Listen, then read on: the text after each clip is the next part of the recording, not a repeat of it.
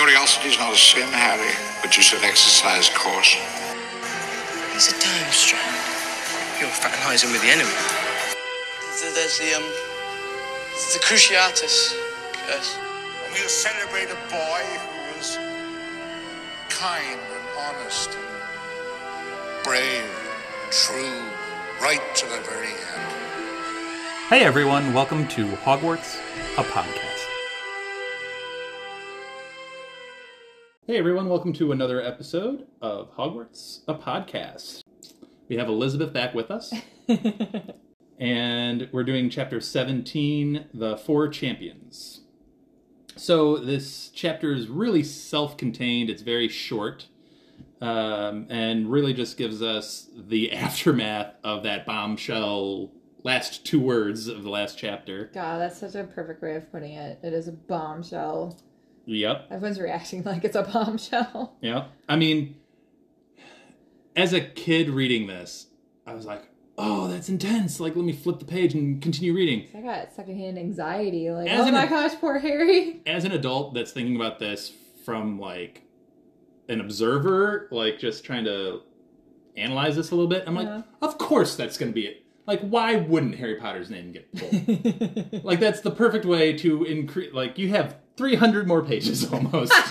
Like, of course Harry's name is there. Anyway, that doesn't take away the magic of reading it through for the first time, because it is magical, and it's a page-turner of Well, she's also page-turners. set it up so that you identify with Harry. You put yourself into his Sure. shoes. So at the moment, you are also freaking out and noticing everyone's eyes on you and hearing the buzzing and the zero applause. It's very awkward. Yeah, you get that scene, and then you get essentially the room of the champions that they all congregate in, and then you get more of the aftermath with the adults, not the kids.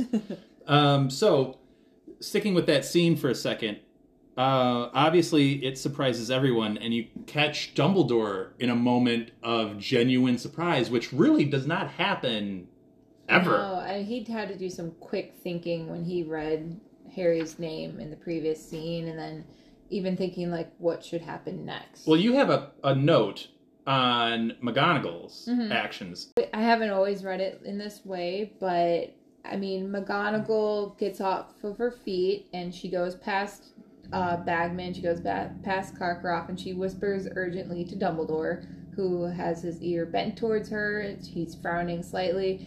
Harry turns to Ron and Hermione, and he's like, you know I didn't put my name in, and both are speechless. And then Dumbledore straightens up, he nods to McGonagall, and then he's like, Harry Potter, up here, if you please.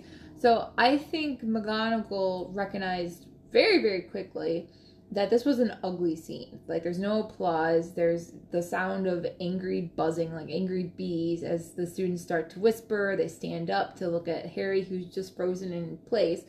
I think she noticed that this scene could turn ugly very quickly. And if we leave Harry in the room, then the kids can start to turn on him, and that would be dangerous. So it's best to just remove him from the situation and deal with it that way. Don't just make a scene. I agree with half of that. I don't think she was concerned about the scene in the Great Hall. There's enough adults and leaders in the room to handle the kids. I think she was concerned about just his name being pulled out of the Goblet of Fire and what that essentially means. So I do agree that she went to Dumbledore and gave her advice on next steps and like, hey, this is a problem for X, Y, and Z. We need to do A, B, and C, going forward. And that's why I think you get the reaction that Dumbledore gets of that, like, frown, nod, and then he comes up with a plan. Like, this is the first time I can remember Dumbledore being, like, stumped. Yeah. And him just being like, I don't have a quick answer for this. Which I think is why I take it the way I do, because I think about it in teaching terms, how if there's an issue with a kid, whether it be they're crying, or they're angry, or they're threatening you, or whatever the case may be, instead of trying to confront them in front of their peers, that escalates a lot. So the easiest thing, the best thing to do is to take them out into the hallway one-on-one or after class and just be like, look, what's going on here? Otherwise, everything, like, they want to put on a show for their other peers because no one wants to look stupid in front of their peers. So I think in this case, she's recognizing as a teacher, the entire school is here, plus the 20 people from the other schools, plus the headmasters and, important people, and all eyes are on Harry. It could go south very He's also quickly. a 14-year-old kid. Yes, and now he's noticing, like, just how small he is and how many eyes there are in the room. Yeah, he says that now, I'm chalking this up to hyperbole. Mm-hmm. How he feels the situation is. Mm-hmm. I'm not taking this literally. Mm-hmm. But he does get up and says that he feels hundreds and hundreds of eyes upon him, which we've talked. The only reason I'm noting it is because we've talked many times about how many people are actually here. Right. But I think this is pure hyperbole, right? This is just his anxiety extrapolating the situation to a larger than life situation, because there obviously aren't hundreds and hundreds of eyes. Walking up to the front table, it seems like an hour before he's standing in front of Dumbledore. It's the anxiety that's right. getting to him. Yeah, but I just think McGonagall recognized, like, this is not a good situation. The best way to deal with it is to get him out of the room before we have a mob. So we get him into the extra chamber behind the long staff table, mm-hmm. and I really like his first realization when he gets into the room, because all three of the champions are standing by the fireplace, silhouetted against the flames in the fireplace. Yeah, he calls it strangely impressive. And he realizes, comes to the realization right then and there, like, they're all older, they're all taller, they're all more physically impressive. Yeah, they're adults. They essentially. Are. And you get, Crumb's impressive in his own right, just because, again, you just saw him in the Quidditch World Cup. Mm-hmm. So you know his athletic potential, even though he is hunched over and doesn't really look very graceful right now. Mm-hmm.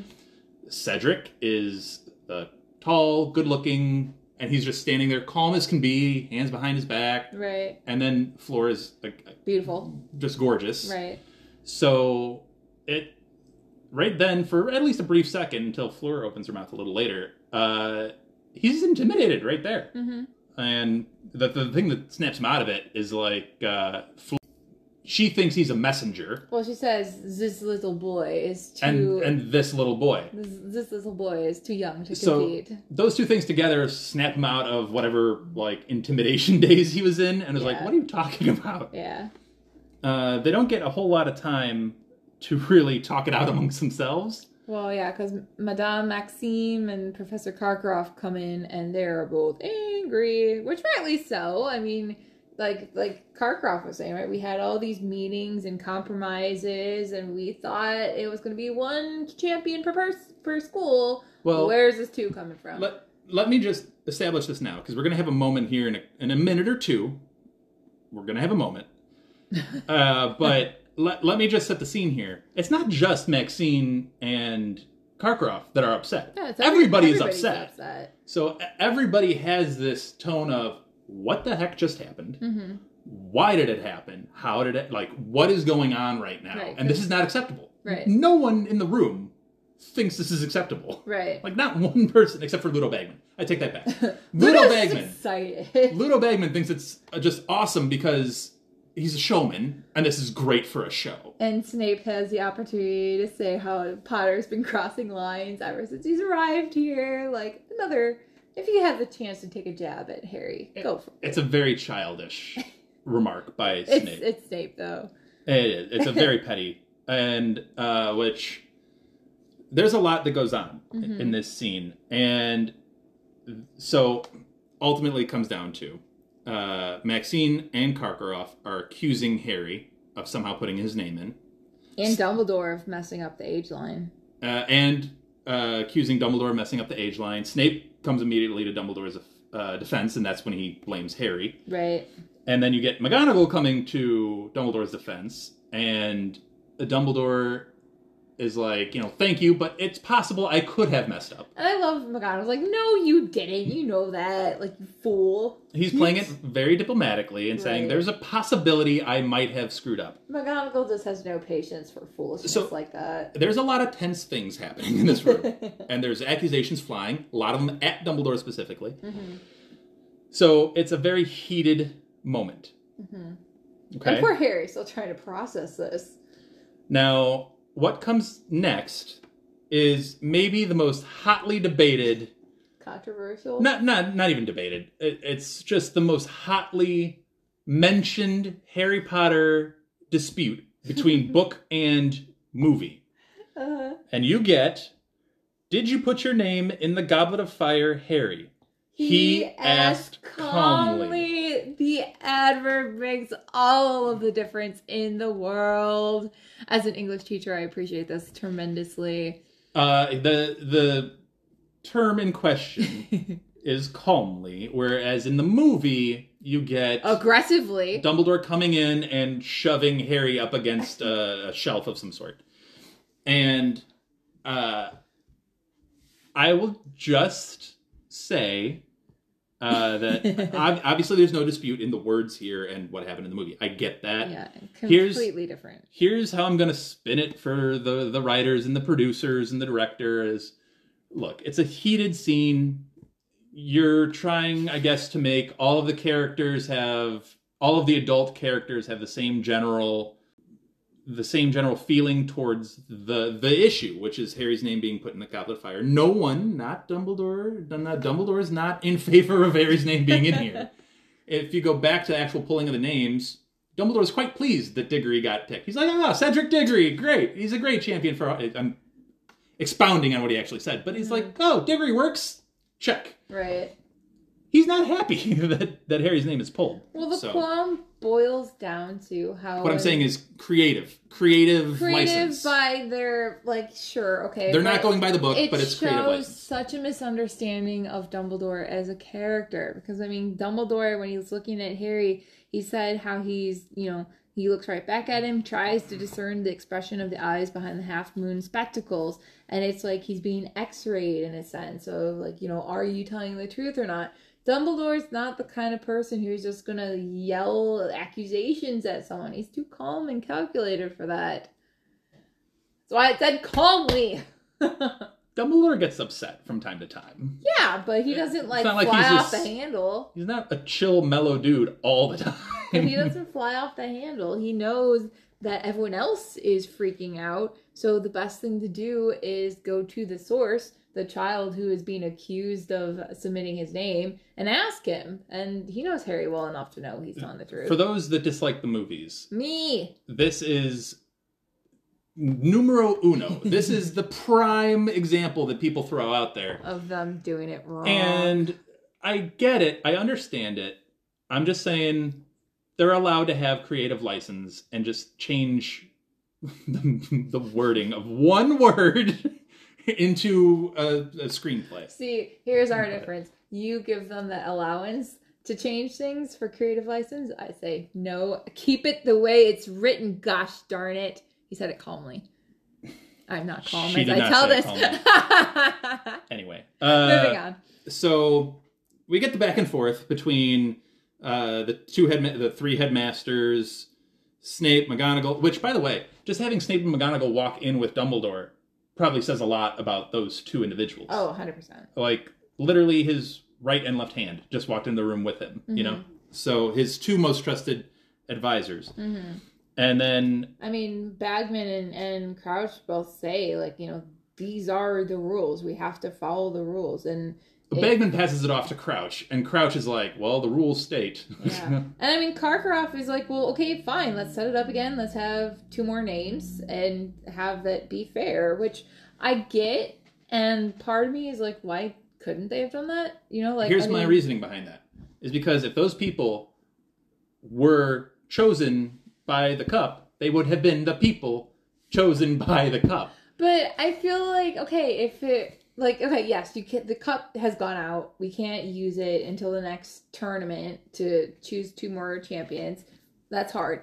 So I know it wouldn't necessarily be fair to the people hand-selected by Maxime or Karkaroff, but I feel like it wouldn't be that difficult to just be like, oh, let's get the sorting hat to like everyone put your name into the sorting hat, and the sorting hat can choose which person or Not sure that's how that magic works. Stick the sorting hat. We've talked before about like, you know, how sentient of like an object are they? So have the hat sit on the head of each foreign student and be like, okay, make this one do it.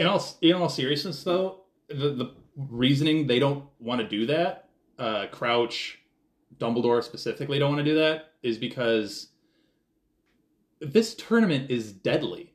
Right. People have died. If you're adding people, they say like it's you're magically bound. So, okay, what's it matter? If someone wants to participate, wants to get the chance for the money and the fame and the glory. So if they're not magically bound and they're like, this is too much, they can back out and be fine. You're literally adding on odds of kids dying the more you put in. Like, they don't want to do that. That's why no one wants Harry in. Right. Because they don't want a fourth, especially one that's under the age of 17, that has a very limited chance of getting through this thing alive. Well, I mean, that's why Moody says, like, maybe someone's hoping Potter is going to die for it. Dun, dun, dun! Well, that's the most biting, realistic, and honestly, like, silencing comment that hit the room. And that comment, I think, is the argument. And I think if you're Dumbledore, you would recognize that as being, that's probably what's happening. If you're Karkaroff or you're Madame Maxime, you're like, what are we talking? What? Like, why are we even going that way? Maxime's like, what evidence is there of that? And Karkaroff is like, oh, you've had a lot of thought going into this, but at the same time, you have been paranoid for ages. Like, sorry, I don't take you seriously. Well, Moody goes into a whole thing about, you know, he can submit Harry under a fourth school and confuse the cup by using the Confundus charm, and he would be the only option under that fourth school, guaranteeing he gets in. Right. So there's a way to do it. It has to be a very strong, very precise Confundus charm, but it's doable, and that's when Karkaroff says, like, you've clearly put a lot of thought into this. That's an ingenious plan. But you're also paranoid. Yeah, he's playing a little bit of both sides. He's like, you're known for being a little past your prime. And out there with your thoughts. And, you know, you're always looking for an assassination. I think they actually use the word assassination in the book. You're always looking for that assassination. And then Moody comes across with this, well, it's my job to think as dark wizards do. As you ought to remember. As you ought to remember. And Dumbledore, speaking of calm Dumbledore, not calmly going, Alistair, stop it. Well, he says it warningly. Alistair. Warningly, yeah. That's Alistair. That's like the same way I do with my kids. When you get a sharp reproach from Albus Dumbledore, you shut your mouth. Well, that's quickly. what I'm saying. Like, that's his sharp reproach is not necessarily like Alistair, like that kind of thing. There's an exclamation point. It's but it's warningly. In my mind, it's more like Alistair, like mind your business, mind your P's and Q's, like that kind of thing. It's a notch up.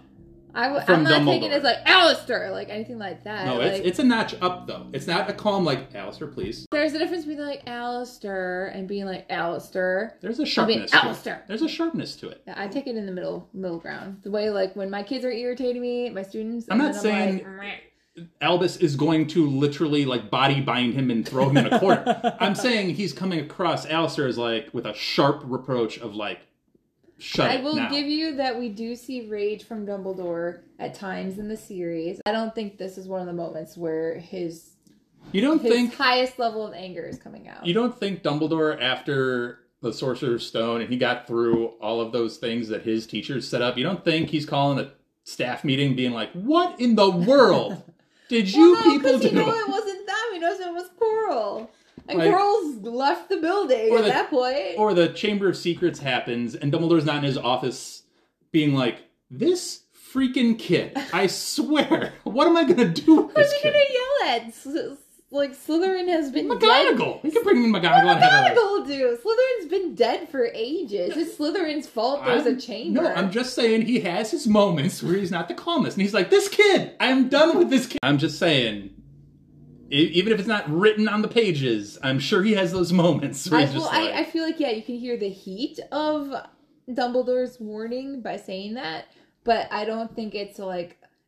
It's a warning. It's not like I'm drawing a lot of attention to this. Just, Alistair, mind yourself. Like, you're going too far. Warnings can be... You're towing the line. Oh, believe me, I know. I've used it on my students many, many times. It has power behind it, but it's not like I'm screaming at you. This is a little bit more than yelling at your students. This is... spoilers. This is spoilers. Anyway. No. So they've decided there's nothing else we can do. We have to accept Harry. So, therefore, let's hear the rules of the first task. Just kidding. There are no rules to hear of the first task. You know nothing. Well, no. So, the purpose of the first task is courage in the face of the unknown. Yeah, testing is how they're daring. labeling it. Which I understand. And that's part of the whole setup that Dumbledore gave in the last chapter about, like, what this tournament is testing in you. But we do get to know that it happens in, like, less than a month. Not much less than a month, but just a little like bit late less November. than a month. Like, November 24th. Yeah. You get to have your wand. You're forbidden for asking for help or accepting help from teachers. Also, you don't have to take your finals.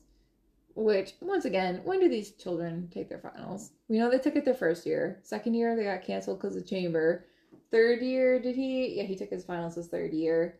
But now he doesn't have to take his finals. Like, his exams are, like, everybody else does, just not him. I feel like... Or Cedric. It just makes me wonder, like, I mean, we know, like, come their later school years, they have the more important exams that determine their, futures. I'll throw this back at you, is these other students that didn't get picked from Beauxbatons and Durmstrang. Yeah, I wonder what they're doing all year. Are they just going into the other classrooms? I don't know. I mean, there's only 20 of them. I wonder that, like, do they get... 18 now. Do they get special... like, education from Madame Maxine and Karkaroff? In which case, what kind of education are you getting from Karkaroff? They're headmasters. They're not dumb people. No, but I feel like Karkaroff has such little patience for his students. I could totally see him just taking Crumb to the side and teaching him, and everyone else is being like, He'd probably be very figure similar. it out yourself. He'd be very similar to Snape, probably. Probably. Lots of favorites. But I feel like Madame Maxine would be really, really good. But it does make me wonder if, like, what? I love how you're basing... He just threw his hands up in the air, guys. I love how you're basing one on, like, one impression of the character, and then you're basing one on what exactly? I'm not sure. All her students stood up respectfully for her, and... So she's a dictator at Beauxbatons. No, she just like, is someone to respect, same way Dumbledore is someone to respect. I don't know. Whatever. I think she'd be a great teacher. And I feel like it's weird how they don't go back to school. They just hang around and watch, which I get that the headmasters are, they're judges of this, but do they really need to hang around Hogwarts all year? I don't know. It's always been a weird thing in my mind. Go back to your own schools and come back when you need to judge. So, during all of this, the other thing that's noted, obviously there's the Moody Karkaroff exchange, but then there's Crouch. Whenever he's saying something, it seems off. Yeah, he looks off. Yeah. So much so that Dumbledore notes it. He asks if he's okay, and would you like a drink before you go? And don't you want would to you like to stay here? Yeah. Yeah, and he's like, no, it's a very busy time. I left young Weatherby, who we know is actually Percy Weasley. Yeah. He's in charge, a little over enthusiastic, blah blah blah. But yeah, he seems off. Even Harry notices a little bit. And then, after all of this gets settled down, and it's determined that Harry will be allowed to continue. Everyone go to bed and have your parties, because Gryffindor and Hufflepuff are waiting to celebrate. That's what Dumbledore says, because Karkaroff and Maxime are out. They're out the door quick. Right. And while they're alone, Cedric asks Harry, it's like, okay, that's cool and everything, but seriously, how'd you do it? Mm-hmm. And Harry says, I didn't. I seriously didn't.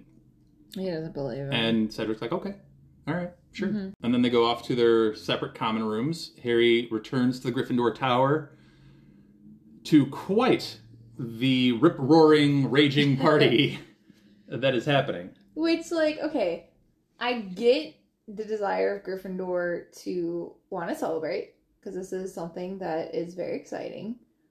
But they are not reading the room very well with Harry once he walks in. Like, if you see him come in and he's like, yeah, I'm a champion, and they said that I get to participate, awesome, let's celebrate, then sure, have a party. But if Harry's coming in and he's like, I didn't do it, someone else put my name in, I don't know how it happened, then clearly he's not excited, he's panicking. Let him alone and stop the party. But not only that, you don't really know Harry that well, because Yeah. Harry almost never wants all of the attention on him. Yeah. The only time that he's ever okay with it seems to be Quidditch. Right, because it's like, it was a team thing, and like, I'm winning for the glory of Gryffindor. It's something I'm good at. Which he's expected to do now, is win for the glory of Gryffindor. Right. I don't know. It's just like, can you people, like, he said that it was a whole half an hour before he was finally able to be like, I want to go to bed, I'm tired, I don't want this anymore. He almost ran over the Creevies trying to get to his dorm. Yeah, I mean, like he even had a little banner around him, like a cloak that they tied around his neck, and all he wants to do is find Ron and Hermione, and neither are there. Because Ron's up in his common room, chilling on his bed, with a grimace on his face. Yeah, Ron obviously does not believe Harry when he says, I didn't put my name in, which Ron has moments. And this is obviously one of Ron's not so great moments. Right. Because he accuses Harry of like going under the cloak or doing something like that. And Harry points out the cloak wouldn't save me from the age line. Right. But Ron, he's been with Harry. The only time you haven't been conscious with Harry is sleeping the last night. Right. There's one real easy way to answer this question. If you know for a fact you've been with that human all the time except for sleeping the night before, why don't you just go to the fat lady and be like, did anyone leave the common room? Oh, unless the fat lady fell asleep. She'd still know if the portrait opened or not. Well, maybe, but unless she went off wandering, they open the portrait, they can leave, but then they can't get back in. What if he went... Which would have been the case. But what if he went at 5 a.m, put it in, and then went off for a walk or something? Then Rob would know that he wasn't there when he woke up. Yeah, that's true. Like, there's one real easy way to put all of this to bed. Like, he's thinking emotionally, not logically. I mean, he knows deep down that Harry didn't do this, but it's the fact that you can win all the prize money, you don't have to take your finals, you get to do it, Dumbledore is letting you because you're Dumbledore's favorite, you get all this fame and glory, like, it's just pure jealousy. I'm surprised Harry held back, because he said he didn't say that someone might try to be killing me. Well, he said it might be melodramatic. Right, but I'm surprised Harry held back. He's hot-headed too. I mean, it's not like, and his hot-headedness comes out when he's like, you're doing a really good impression of being stupid. Yeah, he comes back a little hotly later, but I'm surprised he held that bit back. Mm-hmm. So, yeah. Which I remember the first time reading this being like completely devastated and be like, oh no, they're fighting and this is not how this was supposed to go. But from a writer's standpoint, I mean, like, this works really well because it's a whole nother layer that another punch to your gut impact kind of a thing that now Harry has to deal with. Which, I mean, we've seen before him deal with, like, the whole school's against him. Now it's, okay, the whole school is going to have very, very strong feelings about this, but you don't necessarily have Ron on your side, and that's a scary thing. Yeah, I was opposite that. I was somewhat surprised at how cool Angelina Johnson was with it. Oh, yeah. Yeah. She was relatively... She was like, well, if it wasn't me, it's a Gryffindor. Yeah. Yeah. So you start getting a little bit of house bias towards it. But yeah, so it was kind of interesting. But we will jump ahead to the spoiler section now and talk a little bit more about everything because there's quite a bit to talk about in the spoilers. So we'll head right over there. Kill the stag! All right, we're back with the spoiler section for Chapter 17, The Four Champions. We're not going to get a whole lot into Moody confronting the Goblet of Fire because we talked a lot about that in the last chapter's spoiler section, but I think you had a quote that you wanted to bring up. I mean, I just do love how Crouch literally tells them exactly what he did, and they're like, no one's suspicious because he's the one brought it up. But Crouch says, there are those who will turn innocent occasions to their advantage, which is pretty much like his, like, whole, not mantra, but, like, purpose this entire year, right? Let's take an innocent situation and turn it to my advantage, turn it to Voldemort's advantage. Plan is now in motion. It's a moment of opportunity. Uh-huh. To achieve your goals, your long-term goals. Which, as you and Anna have already pointed out, I mean, he does so well. I mean, he's already planted the seeds. We know he's already given Neville the book with the all the plants. We know he's already starting to put himself at this position of, like, someone you can trust as a professor. Like, there's little tidbits already that he's been doing. So that kind of gets into one of the things I want to talk about in the spoiler section. So Crouch is already setting the stage for helping Harry get through this. Mm-hmm. And I know so many people think Harry Potter is the best wizard of all time. I get that. Because of the help from his friends. He gets a lot of help. A lot of help from a lot of people. And let's be real about this moment. Like, he's 14. Right. He's competing against 17-year-olds. This is literally like a freshman in high school being asked to compete at the level of seniors in high school. Yeah. And that's a good gap, because think about your own schooling. Oh, there's and how you look up to the seniors. There's a huge mentality between your freshman year. Massive gap. Education, emotionally, mentally, physically. Yeah. There's a huge gap there. Yeah. Let's not just shuffle that away to the side. No, every senior hates freshmen. They think they're so annoying. Because they are.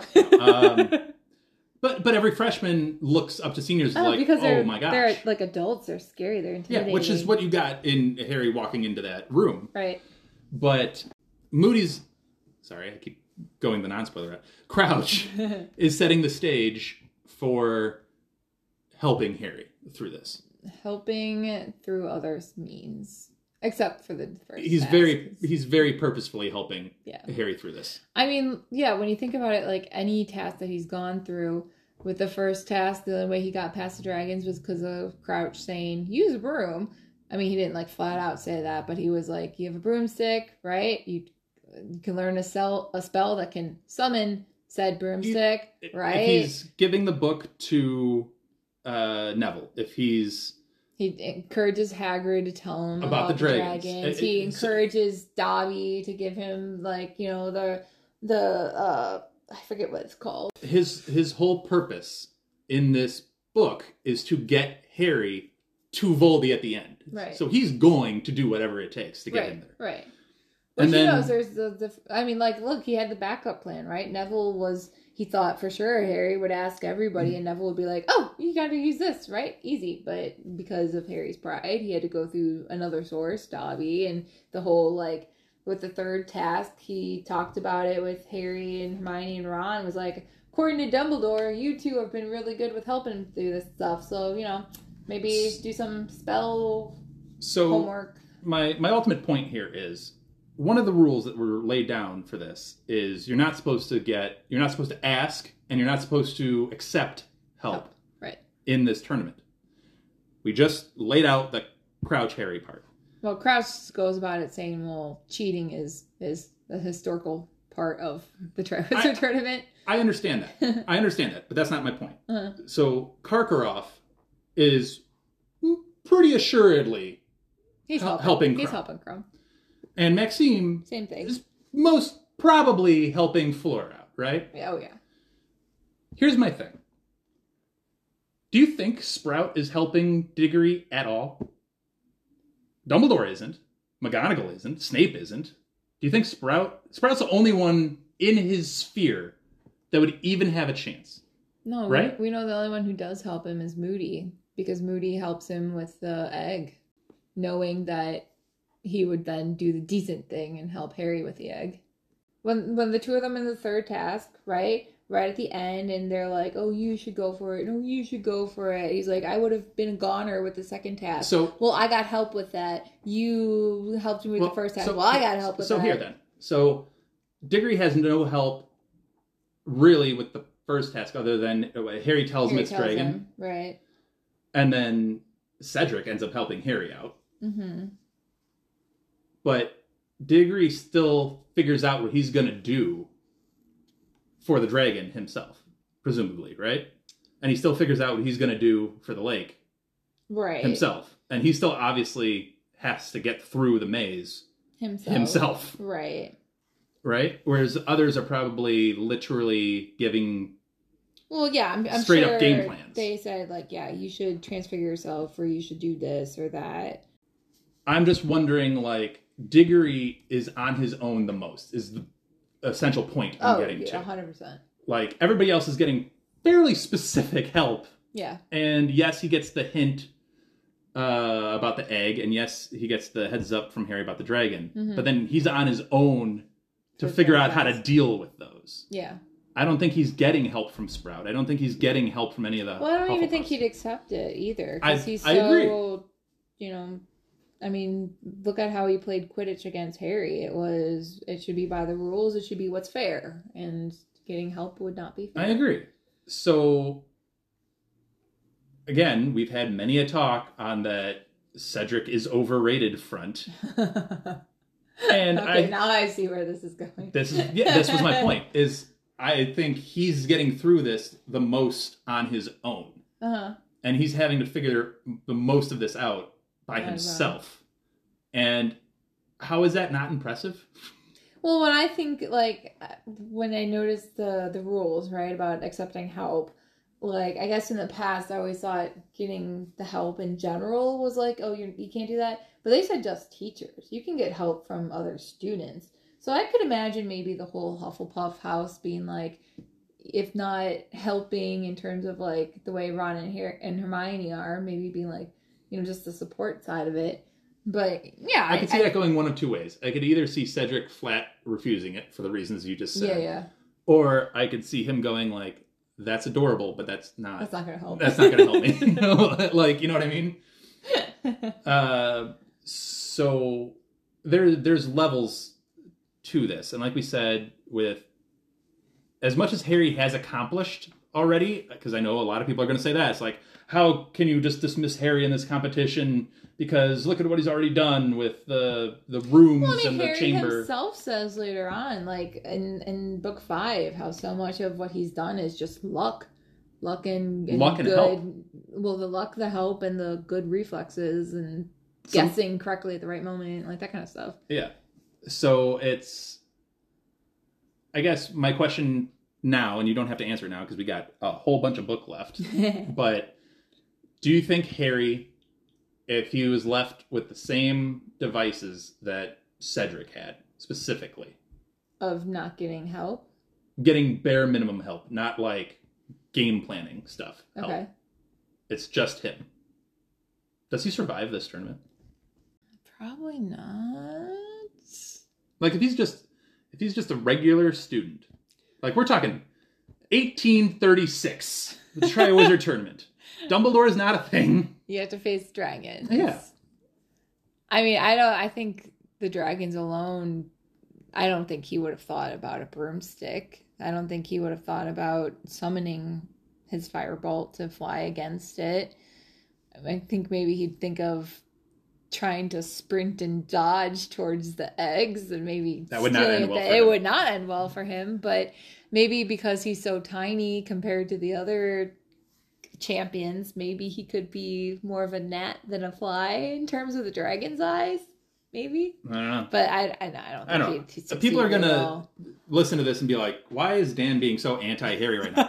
I'm not. I'm just pointing out that these tasks are very dangerous. Yeah. And these other students are much more acclimated for that plus, like, what I'm thinking about right now, like, okay, Fluffy was a very dangerous creature.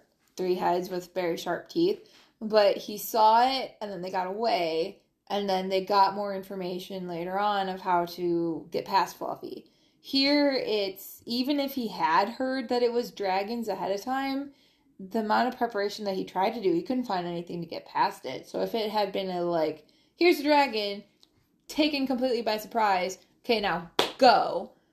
Like, what do you do? There's no like play magic to put it, or play music to put it to sleep. There's no spell that he knows of yet to do anything to the dragon. It would just be like guesswork and hope you run fast enough, faster than the flames. What's the in the movie? Moody has this great quote about the other champions. It's like, Crumb is being coached by Karkaroff, and they'll stab you in the back whenever they get it. Something like that. I don't remember. Flora looks like a pretty flower, but she's dangerous and vicious. And Cedric could turn a whistle into a watch and make it sing you the time when he was your age. Like, I don't remember this quote at all. Yeah, he has this moment with Harry where he's like, so what's your plan? Because all three of these guys already have their plan set. Like, what are you gonna do? And he's like, Good question. Yeah, and it was like it was that first mentoring scene, I think. Okay, so here's my question then for you. Do you think if Hermione were the champion instead of Harry, could she get past the dragon and through the tasks, knowing her level of magical knowledge? I think if you combine the two, yes. Yeah? I think if you take Hermione's actual magical knowledge and combine it with Harry's athletic daringness, okay, yes. And then sticking around there for just going for it. If you combine Hermione and Harry, I think you got this. Because you need both. And I don't think either one of them have both qualities. Yeah, I'd agree. Especially not at this particular age. Yeah. They might develop those later to an extent, but definitely not at this age. They definitely don't have both. Yeah. So, and we're talking about a 14-year-old Harry Potter. I get it. We're not talking about the or in his like mid-30s or whatever. We're talking about a kid. Right. It's a kid.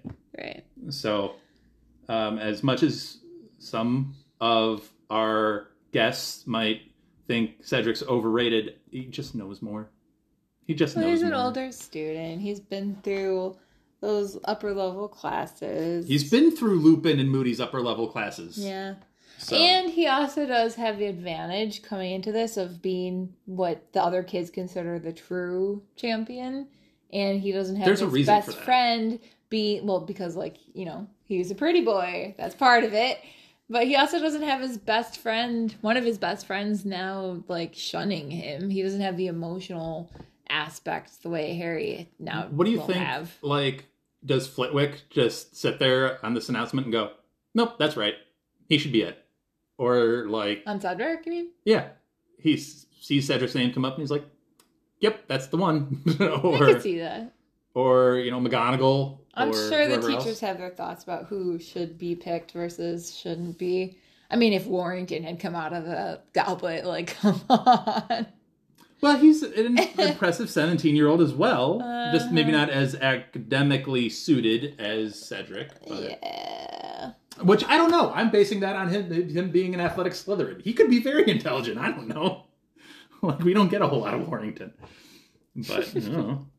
Anyway. Is that going to be the new thing you go on of defending Warrington? No. Not at all. We just don't know. So, anyway. I think that's pretty much all we got for the spoiler section. Just that Harry's life is about to be really unpleasant.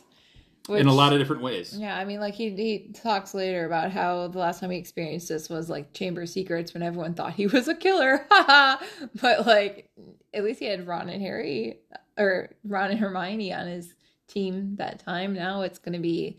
Just Hermione. Now, just Hermione. It's the flip of Harry and Ron kind of shunning Hermione. Yeah. And now it's Ron shunning Harry and Hermione. It's like weird. It's very balanced. It's like in a that, weird triangle of them. Which I trying mean, to figure it like, out. okay, I'm a child of. I have 2 siblings. I'm a child. I have 2 siblings.